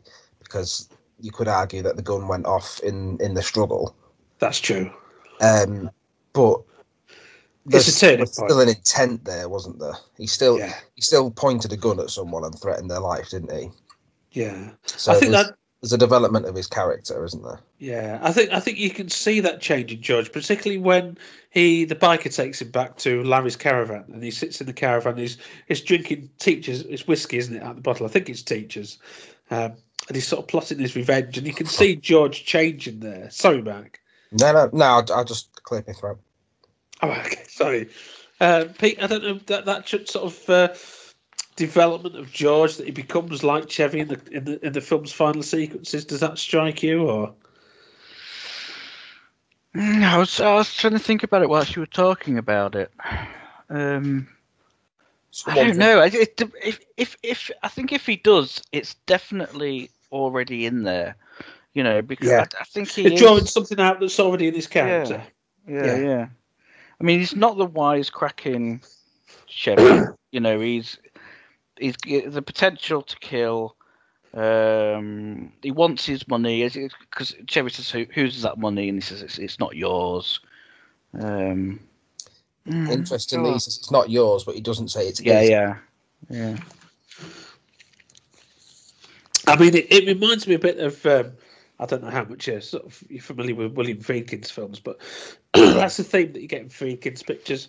You know, in the French Connection at the end, where Popeye Doyle sort of runs off into the distance and he sort of becomes the one with the prey. To Live and Die in LA, 85, I think that was, where at the end of that, John Pankow becomes William Peterson's character. He sort of dresses the same. He wears these cowboy boots and, you know, he's been a straight-laced copper till that point. Then he becomes the sort of the rogue, hard-boiled, cynical cop that William Peterson, who's been killed. That's a massive spoiler for To Live and Die in LA, actually, because it comes out of nowhere. But I love that film. At the end of Cruising, you know, Friedkin's Cruising. That's a different film. Friedkin's Cruising. I don't know. I'm thinking pruning. I've got some pruning to do in the garden. Friedkin's Cruising, where Pacino becomes the killer, and that weird moment at the end of that picture with his girlfriend, Nancy Allen, puts on the sort of the leather hat and that kind of thing, and also, of course, The Exorcist, which is a different genre, but you know, where Damien Karras, Father Karras, takes the Pazuzu out of Reagan. He sort of says, "Come into me," doesn't he? At the end of The Exorcist, and the demon leaps into Karras and he jumps out the window, doesn't he, to sort of exorcise it once and for all. And there's that sense in Friedkin cinema of characters at the end, sort of antagonists and protagonists becoming blurred and overlapping, and this reminds me a little bit of that, of those Friedkin films. And Colpert said, quoting, "The idea at the end is that Chevy enjoys this, is become each other. They almost start dressing the same. George becomes Chevy, become an alter ego of each other." And I think that's foregrounded for me. Talk about the evolution of Patty, but she makes that very astute comment later on.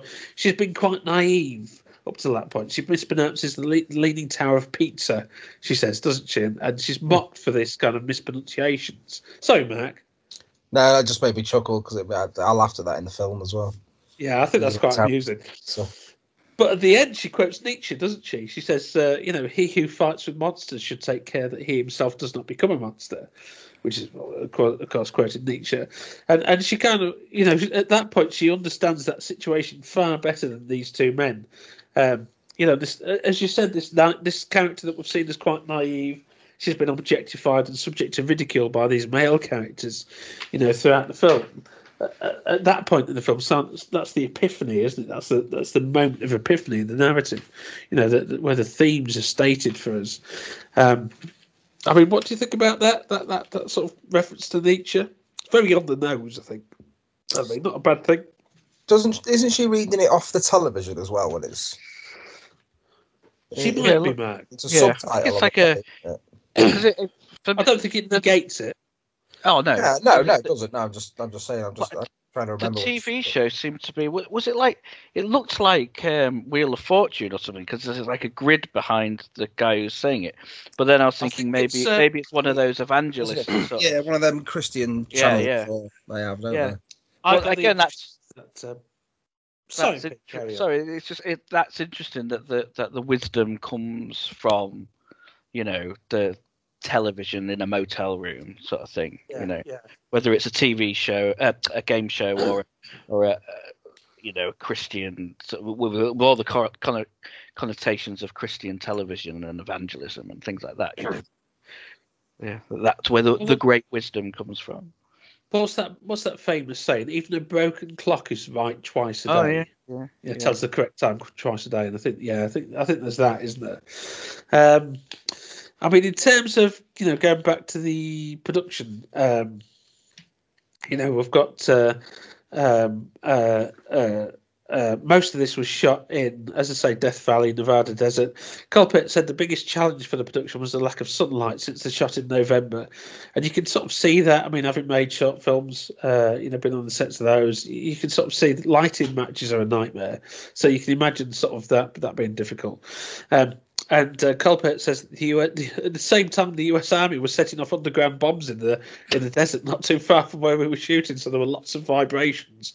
And there's a smiley face on the email, but I think that the idea of that is, these sort of nuclear bombs and these vibrations is to me that's terrifying. But that's speaking from a very British perspective, I think. Yeah. There isn't an explosion down the street every 20 minutes. No, exactly. Yeah, I mean the worst we get are the tornadoes flying over, aren't they? And well, I was going to say, I was telling Tammy that there was an air show once in Cleethorpes, and I was walking the dog on the field at the end of our street, and is it a Vulcan or something? The big bombers from the Cold War, the triangle. Oh, yeah. One of those was flying, and it was far enough away that it was silent, and. Yeah. Because I had an older brother that was delighted in tormenting me, he reminded me at every possible opportunity that we were going to die in a nuclear holocaust at any moment. And just seeing that, and just your head in the 80s, Mark. You won't know this, but there's a threat of nuclear annihilation. It was we did. Did you practice that at school, Pete? I've read books, I think my brother did, but he passed it on to me. It's a bit like why I like Queen, the band, because it wasn't my generation, but it was my brother's, so it got passed on to me, sort of thing. I remember sort of if the bomb drops, hide under the desk, and there's those sort of leaflets about when the wind blows, kind of. When the wind blows. Those leaflets. I remember my dad coming back, or my mum coming back from the library. One of these leaflets that says, if the nuclear bomb's going to drop, you can take your door off, paint it white. Put it at a 45-degree angle, I'm paraphrasing, and you'll be safe. You think, the nuclear bomb drops, and I'm not going to be safe. I've seen Threads by that point. Yes, Anyway. I made Tammy watch Threads. That was get slightly off topic. Yes. But the idea with nuclear bombs is I was raised in that generation where you were terrified of them, so... sorry, Pete. You were saying something else, I think, and I massively interrupted you. Yeah, I can't remember now. But I suppose just going briefly back to that thing of the end and whether they swap places.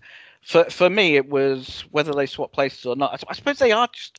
There was always in the same place. I don't know.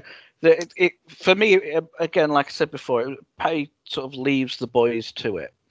So they're locked in that manly, masculine battle over money or masculine identity or whatever it is, power, ownership, territory, and they're just locked in it. They're like just two dogs they're just facing off over at each other over a bone, and that's it. They're two dogs. So they're one character rather than swapping places. Yeah. There's that moment at the end where Chevy offers to fight George, and he says fisticuffs, and he says a little mano a mano, George. And he says I'll even tie one of my arms behind my back, half a man against a full man. There's that great moment there, which kind of reinforces that, isn't it? It might as well have clucked at him. Sorry, man. It might as well have clucked at him and called him a chicken. That's right, begged at his feet. But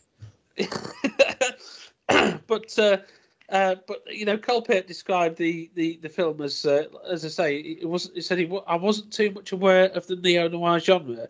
I saw this more, or he saw it as more of a road film set in the Western landscape, a European's fascination with the West, plus a flair of Sergio Leone.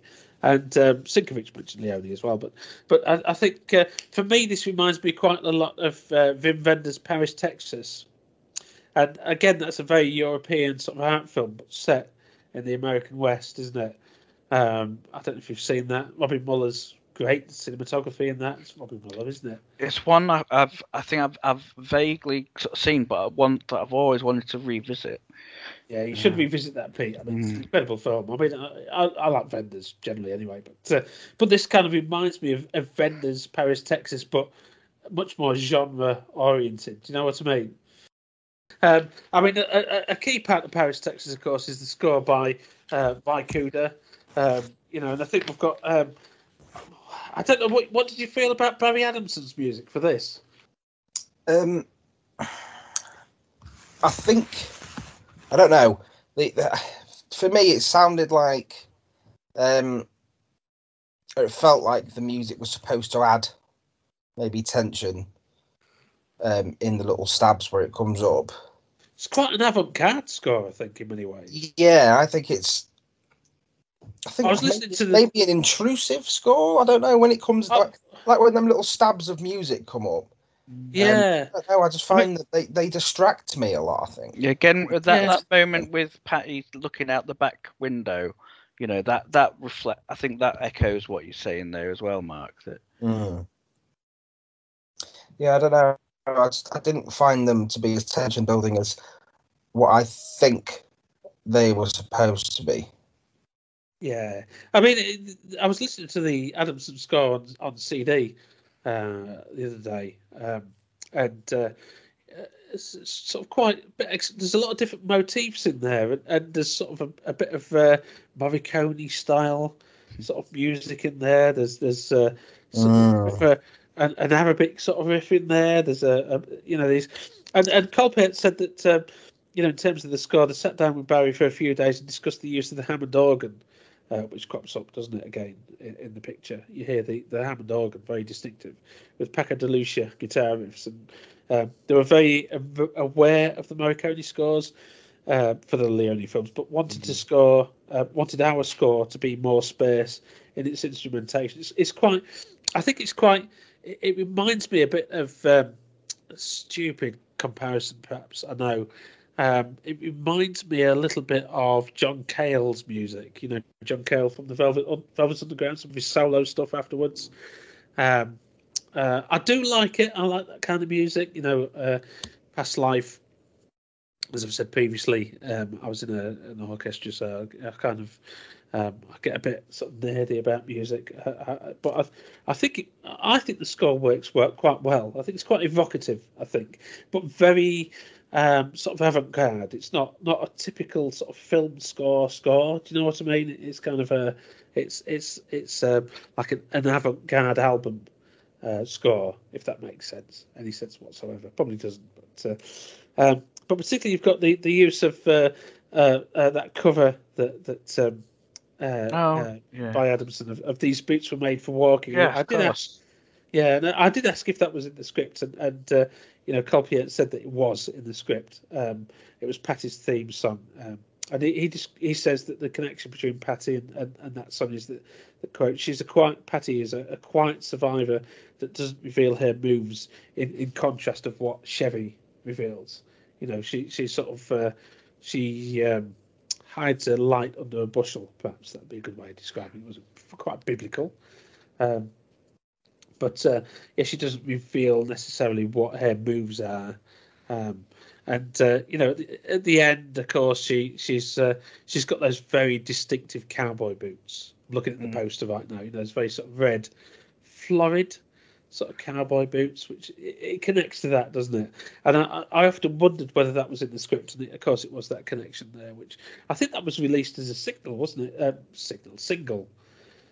Sort of 1991-ish. But you might be too young to remember this. But I think I seem to recall hearing it on Top of the Pops, but I might be wrong. Again, thinking of odd comparisons. It reminded me of Tank Girl, the film. Oh yes, yeah. I mean, I sort of I asked Sienkiewicz about the photography of the film, and Sienkiewicz said that making the lighting consistent was the biggest challenge for the exterior scenes, the Death Valley scenes, and also the tight space inside the car. And he says, I think I used a snorkel or periscope attachment shooting over the dashboard to get those sort of in-car scenes. Those shots, though, because a lot of the movie is spent on that sort of really tight shot of them in the car. I think that helps to that. More than anything, I think that's what makes the movie so tense in places, doesn't it? Because they're all squashed together in this little car, and the camera's in there as well. It's very claustrophobic, isn't it? Yeah, it's very stuffy and claustrophobic, and you can tell they're all hot and getting on each other's, on each other's nerves a little bit. But no, I quite liked those shots where it's just them in the car. Yeah, I mean, got quite a lot of the film as well, didn't they? Yeah, I imagine it's hard to sort of keep that dynamic and not make it too static. And Sinkovich manages that really well. I think that sort of single sort of location. The cat. Sorry, Mark. Well, they switch places a lot, though, don't they? Where each they do, each yes. In so Do you know what it reminds me of? And I probably showed you this when you were studying. Was the that sequence in Jaws? Where you've got the three characters. And you've I didn't pay attention in any of your lessons. But the move around, you've got obviously Robert Shaw and Roy Scheider, and help me, Pete. Hooper. Hooper. Dreyfuss. Dreyfuss, yeah. Sorry, I do apologise. Richard Dreyfuss never listened to this, but you've got those three characters on the Orca, and they sort of move around, don't they? When the ship first sets sail, and it reminds me a lot of that, and how sort of. Butler and Spielberg made that visually interesting, and I think Sinkovich and Kolpiet do something similar in Delusion, because you've got them moving around the car, and some of them, at one point Patty's driving, at another point George is driving. Patty and George bickering behind, Patty and Chevy bickering behind George. Then later on, it's kind of Chevy and George bickering as Patty's driving, and then. You've also got these canted angle, these Dutch angle shots as well. And I think managing to make that sort of limited sense of that limited locale, that limited sort of setting, visually interesting. I think the film does that very well, and particularly through the use of the widescreen as well, which kind of again reminds me a bit of Jaws. But the way that you can get all three of them in the frame at the same time, and Delusion was shot on Super 35, which is a bit of a I don't want to say dead format, because most celluloid is considered a dead format these days, of course, with digital photography. But Super 35 is a 3-pair format, which enables the final image on the negative is sort of about 1.78, 1.75 to 1, I think, in terms of ratio. But Super 35 is designed to be matted to 2.35 wide in the cinema, but you can also unmat it, present it open for full frame TV, which again is a dead format these days, isn't it? But when I first saw Delusion on BBC, late night BBC TV, and then on the American VHS, it was in 4:3. It was full frame. The version that you guys would have seen is the 2.35 widescreen version, which was sort of a TV broadcast, same as a Laserdisc. But there were lots of other films shot around that era that were shot in Super 35. Speaking of Tarantino, I think Reservoir Dogs was shot in Super 35. Terminator 2 was shot in Super 35. Black Rain was shot in Super 35. So it's quite a popular format, because at a time when filmmakers had an eye on both the theatrical release, widescreen theatrical release, and TV or VHS release broadcast, it's quite a convenient format for that, because, like I say, you can mat it to 2.35 for the cinema and then open it up for to 4:3 for TV. But Sinkovich said that the Super 35 format was chosen for along with Agfa negative for mostly budget reasons. But both Sinkovich and Kolpiet like the widescreen format because that sort of fit the desert landscape. There's a great quote from Fritz Lang in, I think it's, I'm getting a bit obscure here perhaps, but in Jean-Luc Godard's adaptation, Le Mépris, from the novel Contempt, sorry. The Jean-Luc Godard film Contempt, which is a sort of behind-the-scenes film from the Alberto Moravia book, Moravia, who wrote The Conformist. But there's a great quote by Fritz Lang in that film where he says he's sort of played himself as a filmmaker, and he says that widescreen is only good for snakes and funerals, I think, which is a sort of a wonderful line about sort of widescreen photography in films.